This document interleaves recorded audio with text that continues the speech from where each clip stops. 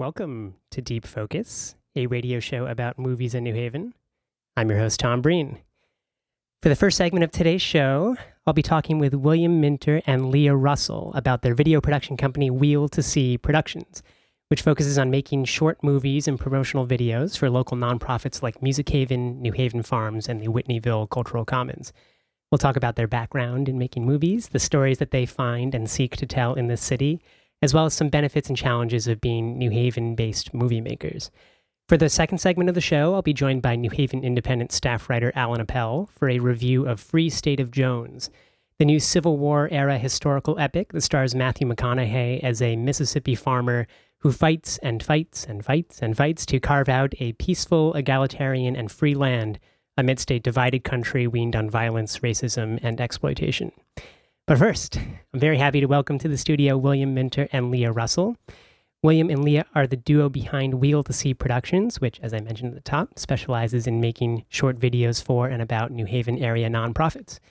William, Leah, thank you so much for coming on the show. It's a pleasure to have you here. Thank you for having us in. Yeah. Okay, so at the very top, why don't you just introduce me and our listeners to your production company, to Wheel to See. I've described it as a production company that specializes in making movies about nonprofits. That's just my understanding based on the movies I watched, but I'd love to hear kind of your pitch. When you describe to people what you do, what is Wheel to See? So maybe I'll start with Leah, or I'll start with William, whoever wants to take that one first and then pass it off to the partner. Okay, I'll start. So we have been making movies in New Haven for about a year, but we only officially started the company in January. And the idea behind the company was as a learning experience for me originally, but also for Leah to get to meet interesting people in the community and learn new skills and see what's going on. And primarily what we want to do is to show good things that are going on in our community. So because I think so often when we open the news, we only see bad things and we don't see the good things. And I think people are going to be more inspired to make the world a better place if they see good things that are happening locally. It'll help them get involved. Do you see that as the mission of the company as well, finding the good in New Haven and showing it to as many people as possible, Leah? Absolutely, and just trying to inspire. And the best thing for me about doing this is meeting people who are so passionate about what they're doing and getting the best from them, because they're so happy to share and so eager to let people know. And we've been here for 5 years. We've been in the New Haven area, and it's amazing to me how many organizations we're only just finding out about, even though we've been here for a while.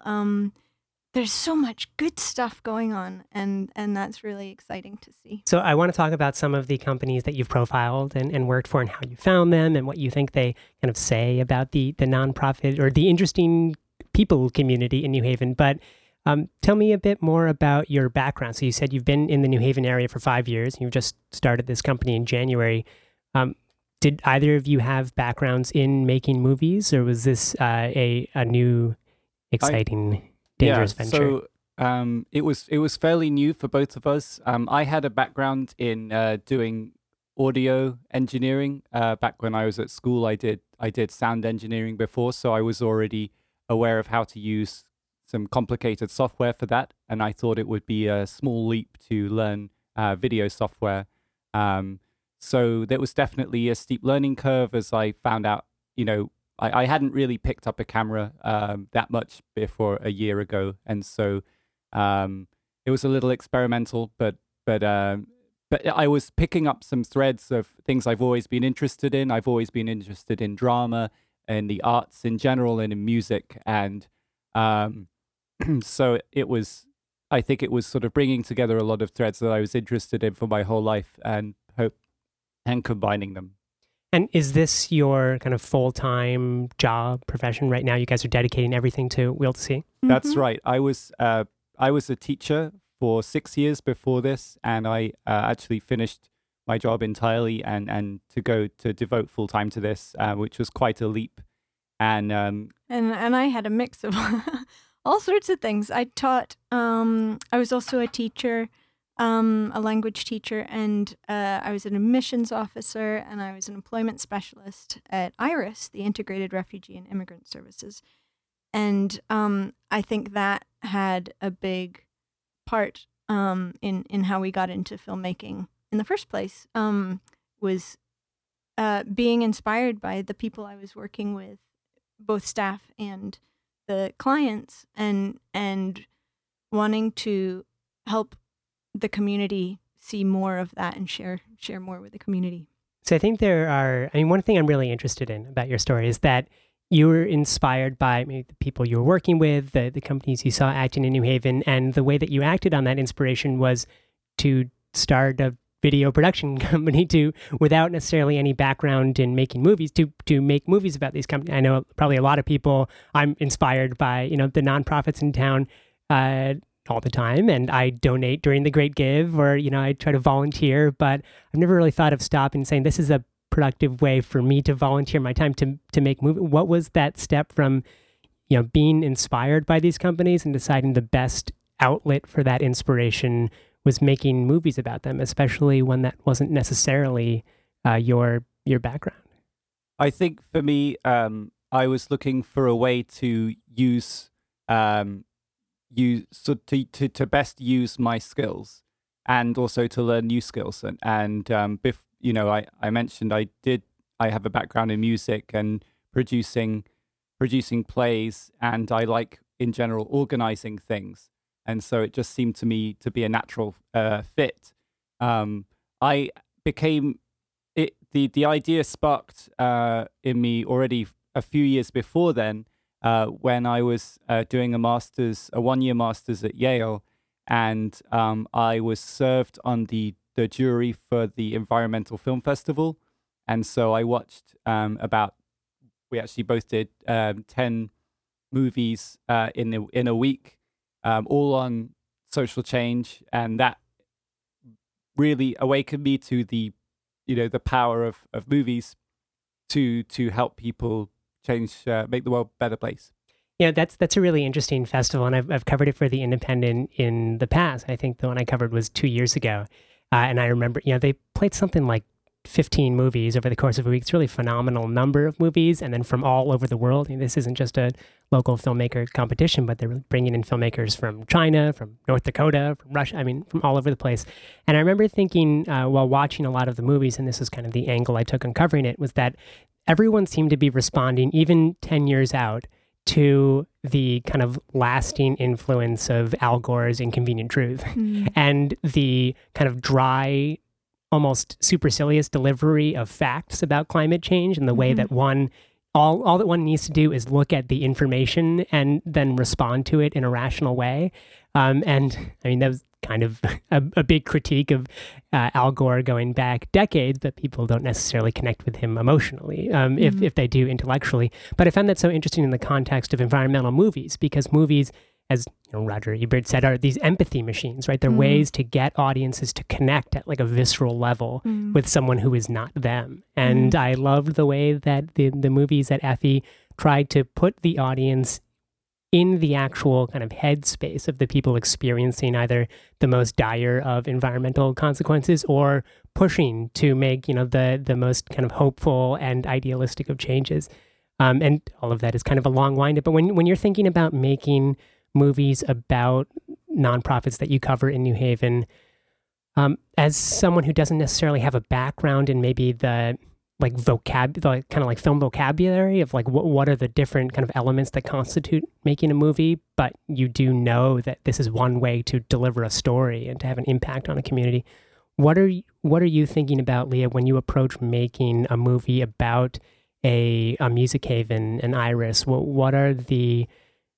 What's your kind of strategy for communicating what this organization is and how you can encourage audiences to, follow up on the movie? Well, I think it was a great point you made just a minute ago about how films are a machine for empathy. That's that's another reason that we got into it, was because we felt that film is a great tool for engaging people's emotions, and it's all about I don't know where we read it. We read somewhere that it's all about emotion or motion, and that's what you are aiming for when you make a film. So when we are talking with the nonprofits about what they want the film to convey and what they want it to do, we start with, well, what feeling do you want people to have at the end, and start from there. What do you want people to do after they watch it? Do you want them just to share? Do you want them to donate? Do they more participation in the film? And try to start with what the objective is. And a lot of people say we wanna share who we are and what we do, and raise awareness about the organization. And then from there, we try to drill into what specifically, what do you want people to know about, and what do you want them to do after they see a video? How can you use it as one part of your overall marketing strategy? Because there are lots of great, really, really great videos, and if they if you have a great video but you don't think of how you're going to use it, it can kind of get lost through the cracks. So you need to think as well about how to use the video so that people see it. I've had a number of kind of freelance videographers through the studio over the past couple weeks that the show's existed. And the first one of my favorites, is a guy named Travis Carbonella. I'm not sure if you've met Travis, but he's kind of everywhere. He's kind of New Haven's man with a movie camera. But he does a lot of kind of similar things in that he, brings his camera to organizations that inspire him in some way, and he documents their impact on the community, as well as the many interesting people and faces and voices that he finds throughout New Haven.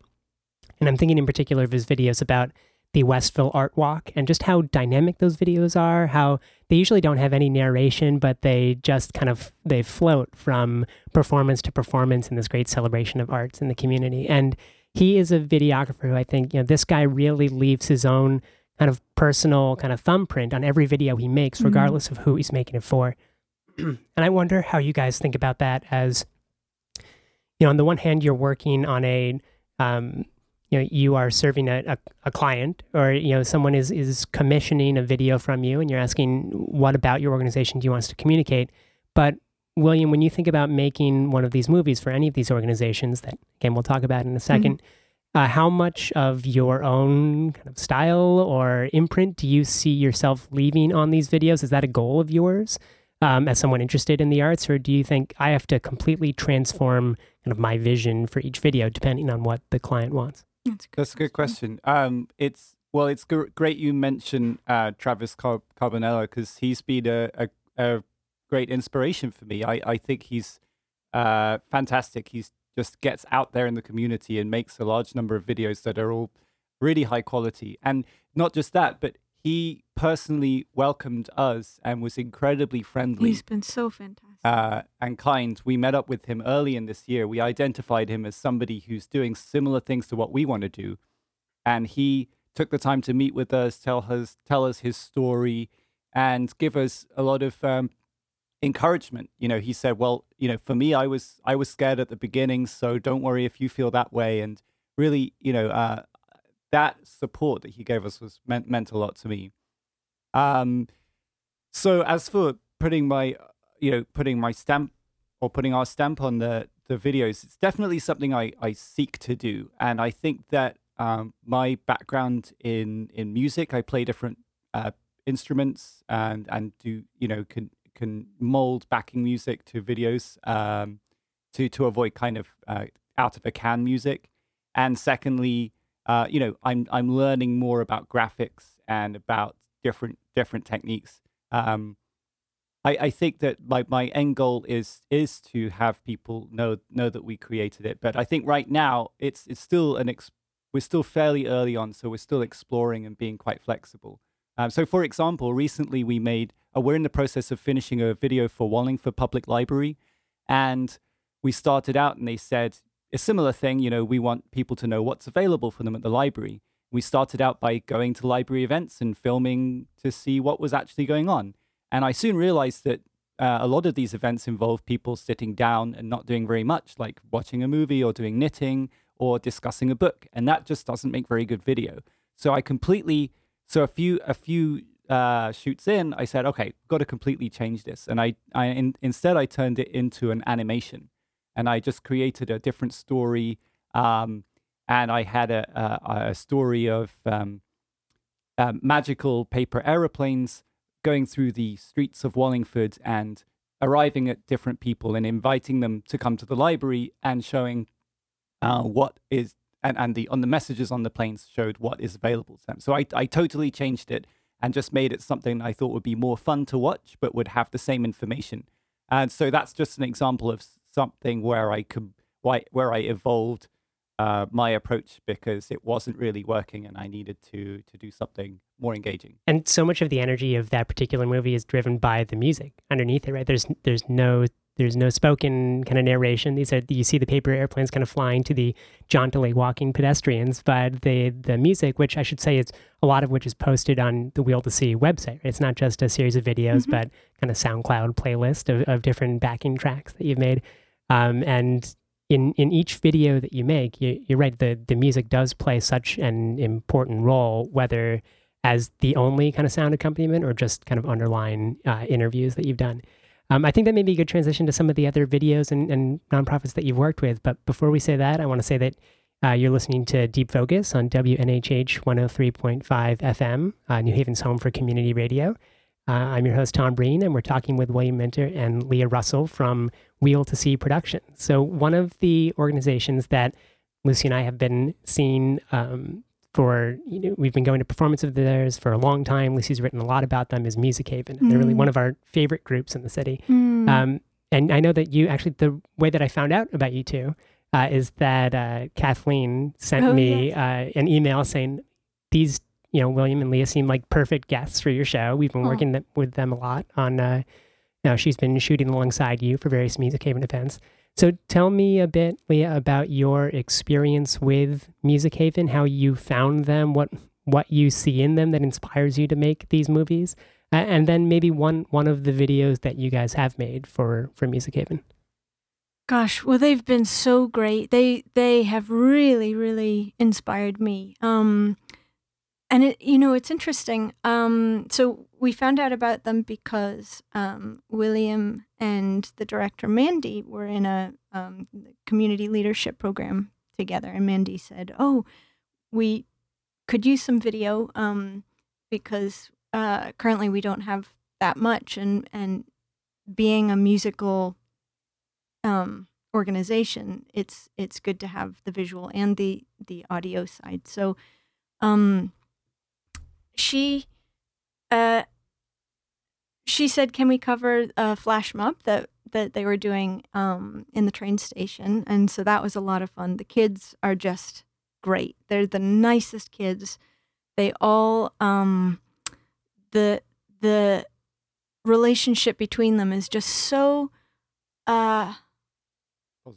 it's so positive, and you notice it immediately. They all get along so well, and so they were a lot of fun, and that was a lot of fun. It was a challenging thing for us because the lighting in the train station wasn't great, and we couldn't control the environment very well. But that's okay. We had fun. We learned a lot. And then Mandy said, "Oh, I've got so many ideas.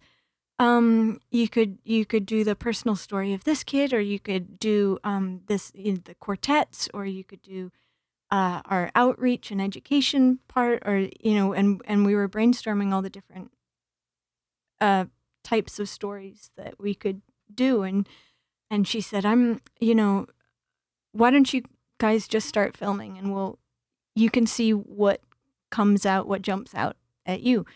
So I thought, okay, we'll try to kind of sum up Music Haven in one go, and that's what I was originally aiming for. We were and we've both been saying this year's been a little bit interrupted, so there have been times when we've been working on our own, which has also been good for us. But Much of my exposure to Music Haven comes through the performances of the quartet, the string quartet, the kind of professional musicians who act as tutors for dozens of students in Newhallville and Dixwell and Fairhaven, providing kind of tuition-free lessons throughout the year on violin, viola, cello. But so much of my exposure comes through the kind of adult professional element. But one of the things I so appreciated about your videos is that you captured kind of a different perspective on Music Haven in each video, whether the flash mob where the students show up and perform at Union Station, or a kind of profile of one of the tutors, Yaira, or a short document about a student-led initiative about putting on a performance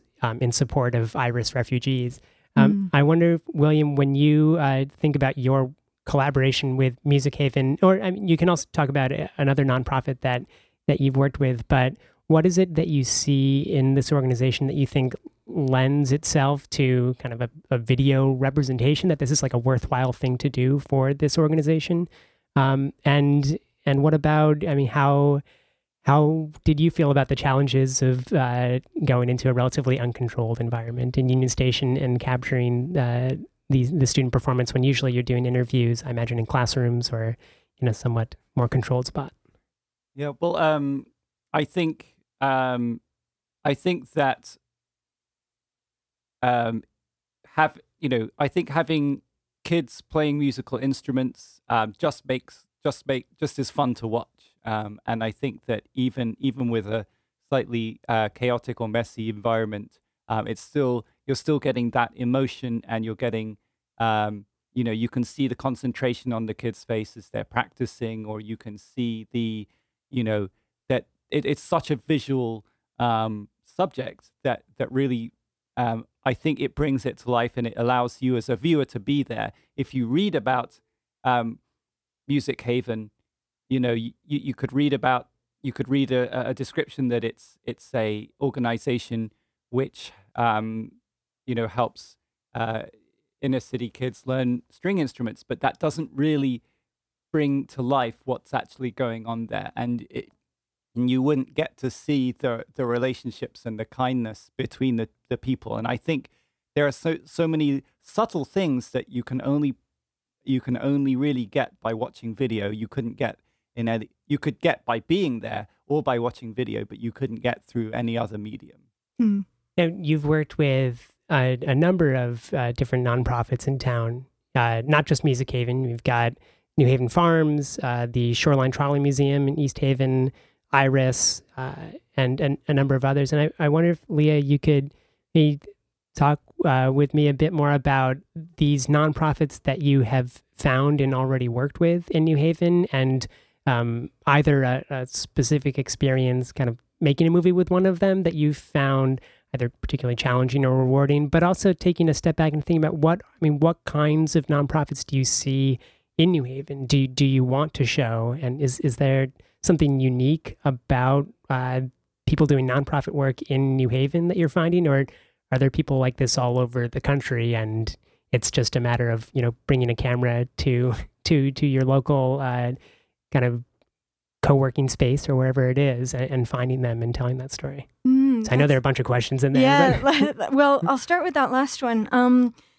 Somebody, I can't remember who, said New Haven is such a great place because it's big enough to be a city and there's so much going on here, but it's small enough to have that community feel and to really feel a sense of belonging to New Haven and to take pride in what's here.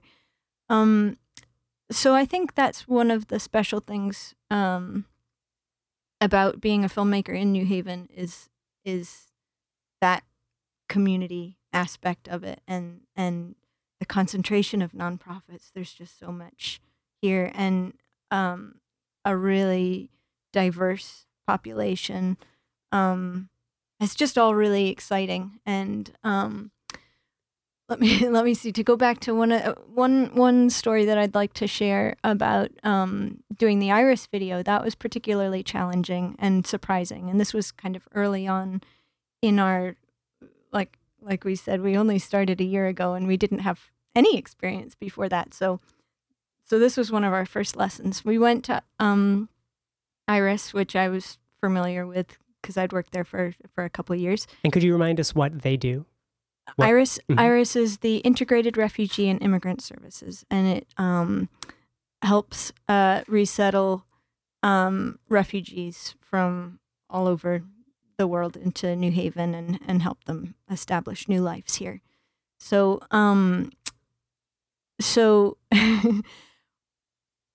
we started the project with the aim of showing a family that had resettled well, with a bit of support from the community, and we were hoping to show that the family was just like other American families, and that there wasn't a lot of we wanted to help people relate to people that they might not know that much about. So that's kind of what we set out to do, and we were working with a beautiful, wonderful family from Sudan, and they were completely on board with the project and understood what we were trying to do. And we filmed them doing kind of everyday things, apple picking and pumpkin picking and soccer and blah, blah, blah. And so we got all that footage, and then we did the interview and said, can you tell about your experience and your story? And so that was all kind of as we expected. And then we said, okay, is there anything else that you'd like to share? And he said, yes, it's very important. We're from Sudan. We're not from Darfur, though, and Darfur gets a lot of press, and everybody knows about Darfur. We're from the Nuba Mountains, and nobody knows about the genocide going on there. And I really need Americans to know that there's a whole separate genocide happening in the Nuba Mountains, and that's what I really need. And we went, oh my goodness, now what are we going to do? This video is only a couple minutes long. How do we get that story in and get, respect what he wants to say, and and we've got all this footage of apple picking. So that's right. So we found that the interview and his message, which we felt it's completely important for us to pass on his message, which is to raise awareness about genocide in Sudan. That was very hard to integrate into a movie that was meant to be a positive portrayal of a family that had settled well in America. And they really did settle well in America. However, they had this background that they wanted to share. So, and then from a music point of view, how do you do that? Do you have very sad music and then suddenly very happy music? That would be very jarring. So in the end, we did manage to put both in the video, but I do feel that I don't think it did justice to either story in the end. So possibly we should have made two separate videos, but I think that was part of our learning as storytellers, to firstly that we had to do more research before we started shooting and making that story. We needed to understand the story completely from an earlier on and do more and front load some of that planning. And then secondly, that just that we need to think about we need to respect the voices of the people in the film and make sure that they not just that they're on board with the story we want to tell, but we understand from the outset what story they want to tell. So you're 6 months in to doing this full time with Wheel to See Productions, and you've already, and I love how you described your conversation with Travis, kind of going to someone who had established himself a bit more already as a kind of full-time videographer in the city, asking for advice, and now I'm sure that every video is a learning experience of sorts, where you learn how to either better craft the video or tell the story. But where do you kind of see, or where do you hope to see Wheel to See Productions going in the next 6 months, in the next year? Are you, do you feel like you're kind of picking up traction with different nonprofits in the city, or do you see yourself going in a completely different direction entirely? I do feel that that it is picking up traction. It's been a rather interrupted year for me because I had to go back to Britain for a few months for family reasons. But overall, I think it's been positive. It's still kind of early days, hard for me to know, you know, whether this will become successful. But I am very, very hopeful. I am also thinking about, spreading our, considering other options, including creating our own content, short documentaries or opinion pieces directly for YouTube. That's just something I might be interested in doing on top of documenting local organizations. And I've already gotten some of Leah's thoughts on this, but when you think about some of the challenges and benefits of being a New Haven-based film, well, actually, maybe I should ask, are you guys based out of New Haven or East Haven or somewhere in We live in area? East Haven, East Haven. but most of our work really happens in New Haven or that, the local area. So when you think about being a filmmaker or videographer in this community, do you find that it is a particularly kind of supportive place for people looking to practice this kind of a craft? I mean, obviously you found plenty of subjects on which to make your movies and plenty of stories to tell. But when you think about, the kind of unique experience of being a filmmaker in New Haven, how does that sit with you? I feel that it has been really positive. I think I've been humbled by I've been humbled by the welcome that we've received into the community. I think that we need to do more as a couple to reach out to other people and collaborate together.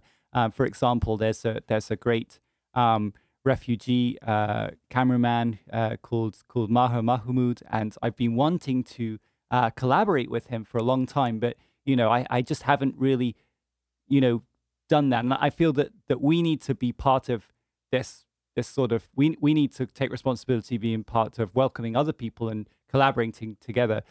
There are some great venues for doing that, and I think we need to explore more. We haven't really taken advantage enough of all the ways in which we can reach out and collaborate with people, and that's part of what I'm excited about, because I think being freelance and by yourself, can be a bit of a lonely existence if you want to just do everything by yourself. You don't have enough people to bounce ideas off. And that's something that I seek to do more. And I think there are the options of doing that in New Haven, but I also need to take advantage of them. Leah, I know it's kind of putting you on the spot. When you think about Wheel to See over the next 6 months, year, do you hope for more collaborations, more videos like the ones you've been producing, maybe at a higher frequency or maybe the exact same frequency? When you think about where you want this company to be within the context of the kind of greater New Haven community, where do you see Wheel to See productions going? Oh, absolutely. Same types of videos, more of them. And I think part of that is starting a business. Neither of us had any business skills or video skills or anything. So it's all completely new. And so it's it's taken a while to set up and to learn the skills and to get the experience needed to make. And with every batch of films, we learn so much, and we think, okay, we know what we got to do better next time. And so, but every time we go out, we end up meeting more amazing people, and I just feel so excited, and we come back and we can make a video for them, and we can make a video for them, and so yeah, absolutely. Well, William Winter and Leah Russell are the duo behind Wheel to See Productions. Thank you so much for coming on the show today. I really appreciate chatting about what you guys do. So if people want to learn more about your company, where can they go on the interwebs to learn? Wheel2see.com, and it's a wheel, like a bicycle wheel, to TOCSEA. Great. Wheel2see.com. Well, William, Leah, thank you so much. Thank you. And it's been a pleasure. Just before we go, I want to say thanks again to all the local videographers who have welcomed us, because it's really, they've all been so welcoming and supportive. So yeah, thank you to all of you. All right. Great. Thank you. Well, you are listening to Deep Focus on 103.5 FM, New Haven's home for community radio. Coming up next, a review of the new Civil War epic Free State of Jones. But first, we're going to hear a little bit of music from Ellison Jackson.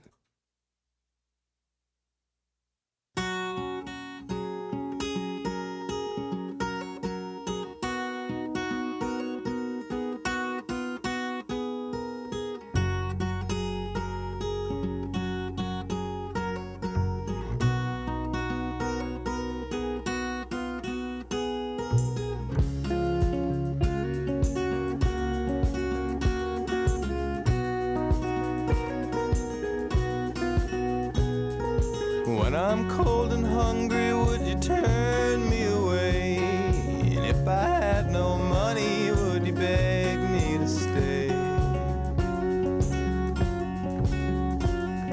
Please tell me what you seek. Please know that I am weak. There's nothing but the sky above to blame.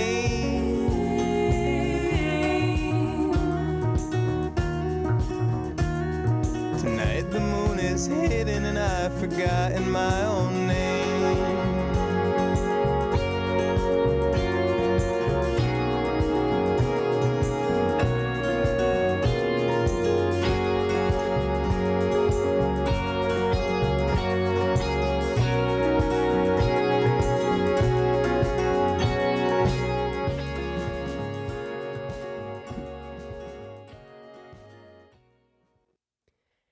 Welcome back to Deep Focus, a radio show about movies in New Haven. I'm your host, Tom Breen.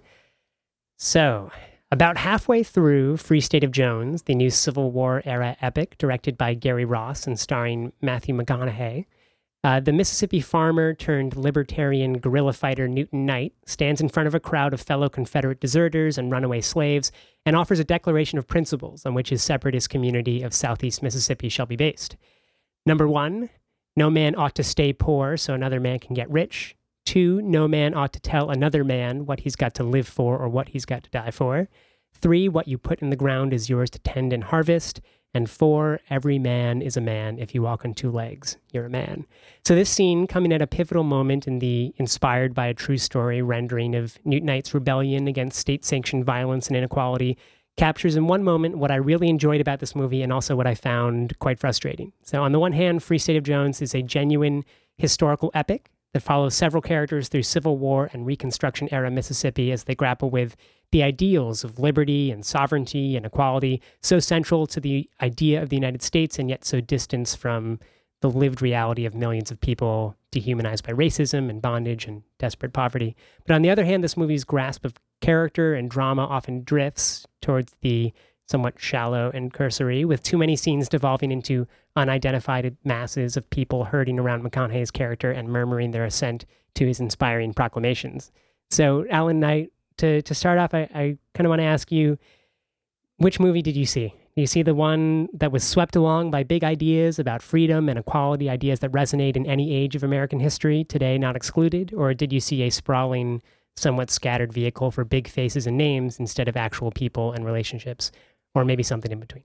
I want to go home because what you said is exactly the way I felt about it. I mean, this is a movie with great ambition and a movie that makes lots of contributions along the lines of what you were saying, but by the same token, it's deeply flawed, and I would say that I don't know if there were more contributions. It's the kind of thing where you love something, or you love something because of its faults, and you like it despite its faults, somewhere in between there. You know, the way that I wrote this setup is actually a bit misleading in terms of how I feel about the movie, because I'm actually much more positive about the movie than that setup would indicate. I did recognize that perhaps it was a bit sprawling and perhaps it was a bit shallow at points, but I really loved the how much this movie grappled with ideals that were kind of vigorously debated at the time of the Civil War and Reconstruction, and that manifested themselves in these kind of harrowing historical reality of Confederate deserters, of runaway slaves, of people completely disenfranchised in the rural Mississippi in the 1860s and 1870s, and how this one character at the center of it, I mean, perhaps he's too much of a Hollywood star to transcend the kind of distraction of his celebrity, but he is someone who bears all of the weight of the ideals and the discordance between those ideals and reality, whether it be his own frustrations with the way that the Confederacy kind of disempowers yeoman farmers from actually kind of reaping what they sow, or the frustrations that he sees with the way that slaves are treated simply because of their race. I thought that there was a lot of kind of surprising weight to the movie in terms of the ideas that it was looking to engage, and also just how those manifested in a very entertaining, sweeping, ambitious historical film. I thought it was very impressive. Well, let's put it a bit in context. I think it gets, as you say, it should get a lot of kudos for talking about this whole episode in Civil War history that most of us didn't know about, these Civil War deserters forming their own kind of so-called utopia that doesn't last very long. But it's comes about because of the carnage of the Civil War. That is, that, and the larger context that this is a movie that's made after 12 Years a Slave, so it's extremely graphic in describing. I would go beyond graphic. And I think that's one of the problems with the movie. We can get to that in a moment. But the plus side is that we learn about this episode in Mississippi history. We learn a great deal about Jim Crow and the lynching and all that kind of stuff through kind of problematical issues with the movie, because it goes way into the 1950s with flash forwards, which I think is a mistake. But all that said, we learn all that stuff, and there are even wonderful things like recapturing the word nigger, where in the scenes of the kind that you described, when Newt has to corral his own fellow deserters to live with, to eat with, to spend time with, to integrate his new army, he has to unite them through his declaration. And there's a scene which to me is even more powerful than his reading of the Declaration of the Values of the Free State of Jones. It's where Jasper, I think, or one of Matthew McConaughey's friends, complains about the too much intimacy or of the blacks and the whites. He's very low key. I think it's the best scene of Matthew McConaughey, and he's the big problem with the movie, it seems to me. But his good scene is where he says to a white guy, this black guy Moses, he just picks cotton for the master. You die for him. So who's the nigger? Right. Spectacular. But the problem with Matthew McConaughey is in every scene, whether a noble one like that, whether kind of the sexual stuff with Rachel, he sucks all the visual oxygen out of every single scene, almost to the point where it's lurid. It's almost a kind of beefcake. It's, he's just got too big a face. And there's some stars where they make the faces and the bodies and the visual activity of the actors around them work better. He erases them. And I think that's really the problem with the movie. Even in the most horrible sequence where he finds Moses, arguably the only black guy whose story is really being told, he finds him hanging emasculated from a tree. And you see his trousers are falling around his ankles and he's bloody. He makes that his scene, not Moses' scene. There's something wrong with that. Pornographic is the word that came to my mind. Mm-hmm. It dwells too long on from the opening sequences of battlefield carnage to that scene. It doesn't know when to pull the camera away. I did not have as many problems with Matthew McConaughey's performance as you did, and I think that his performance is actually relatively understated considering how he's in nearly every single frame of the movie. Now, I agree that with the lynching of Moses' character, you're right, that scene ultimately feels like it's much more about Newt than about Moses, and I think that's a problem. But I do think that the way that this movie handles issues of race and class, I think shows its the inheritance of 12 Years a Slave, and its sensitivity to the Hollywood representation of kind of reconciliation of Union and Confederate forces after the war, and how there was a kind of mission undertaken by both sides to mutually kind of respect the valor that motivated either side of the war, that people were fighting for. I mean, in that opening, one of the opening scenes, when a fellow Confederate is saying, "I'm not necessarily fighting for slavery; I'm fighting for valor." And this is honor. It's not just a commentary upon the motivation of that specific character, but I think the idea of how either side of the Civil War was remembered kind of immediately after Reconstruction was that both sides were fighting for noble causes. And that is what will ultimately allow for reconciliation, because as long as we show, enough respect for the people who sacrificed their lives, we don't have to necessarily dwell on the kind of underlying ideology and the kind of economic inequality that was a staple of both sides, both the Union and the Confederacy. But I think that when it comes to race, I think that in one scene we see the kind of reclaiming of the N-word, where it's you're not an N-word if you are a child of God, or if you have some kind of self-respect, if you see yourself as economically independent of a master. But on the other hand, this movie does not equate the concerns of kind of disenfranchised white lower class Mississippians with former slaves, right? Even though it's saying they have some mutual interest, this movie recognizes that racism is not just a tool of class oppression, but also something that was a uniquely kind of terrible burden to bear for a whole group of people, specifically for the color of their skin. And I think that is partly from, if my big takeaway from 12 Years a Slave is that the violence of racism was what kind of kept the institution of slavery in place as much as anything else. And here, this is much more an economically motivated story about people finding kind of mutual interest along economic lines, but still, racism is not washed away underneath. No, that the economic people interest. who are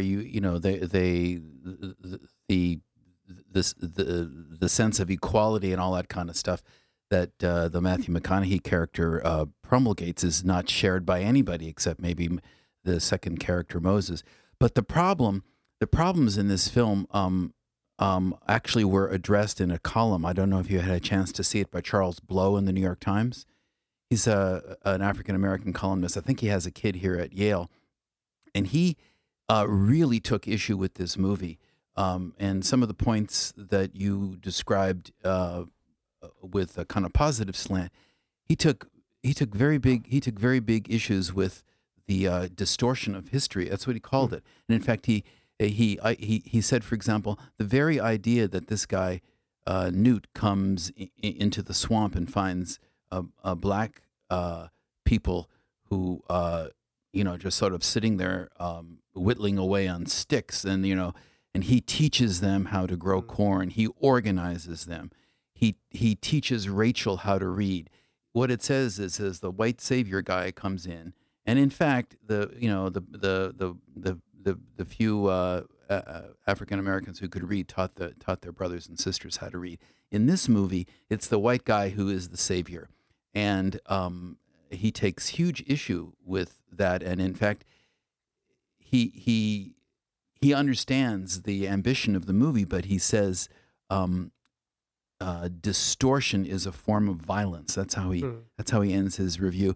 And I think there is really something to be said there. This, it's a bit like Mississippi Burning, another epic which is wonderful, about the state that my dad used to call the armpit of the nation, where if it hadn't been for the for the three white guys and the FBI white guys showing up, nothing would have happened. That's a distortion.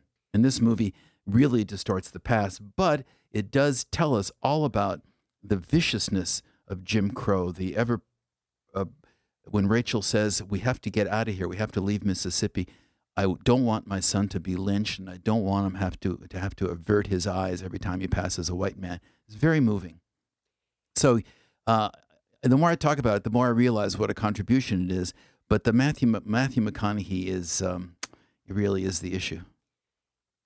Let's talk about this movie for a second as a movie, as a work of entertainment, as a genre piece, maybe a Western or historical film or an epic. I mean, when I was watching this, I was thinking of it kind of like as if it were Dr. Zhivago inverse, in that you have a character who, if in Dr. Zhivago you have a kind of romantic relationship with two women kind of being the animating force behind his exposure to these incredible, world-changing moments of history during the time of the Russian Revolution, Russian Civil War, and his exposure to those kind of big ideas floating in the ether is always kind of underscored by the romance of it. Here I found there is a kind of similar structure of a man who is, I don't want to say torn between two women, because there's never really much of a drama in the choice between who he's going to be with, but he does start out married to a white Mississippi woman, and then he ends up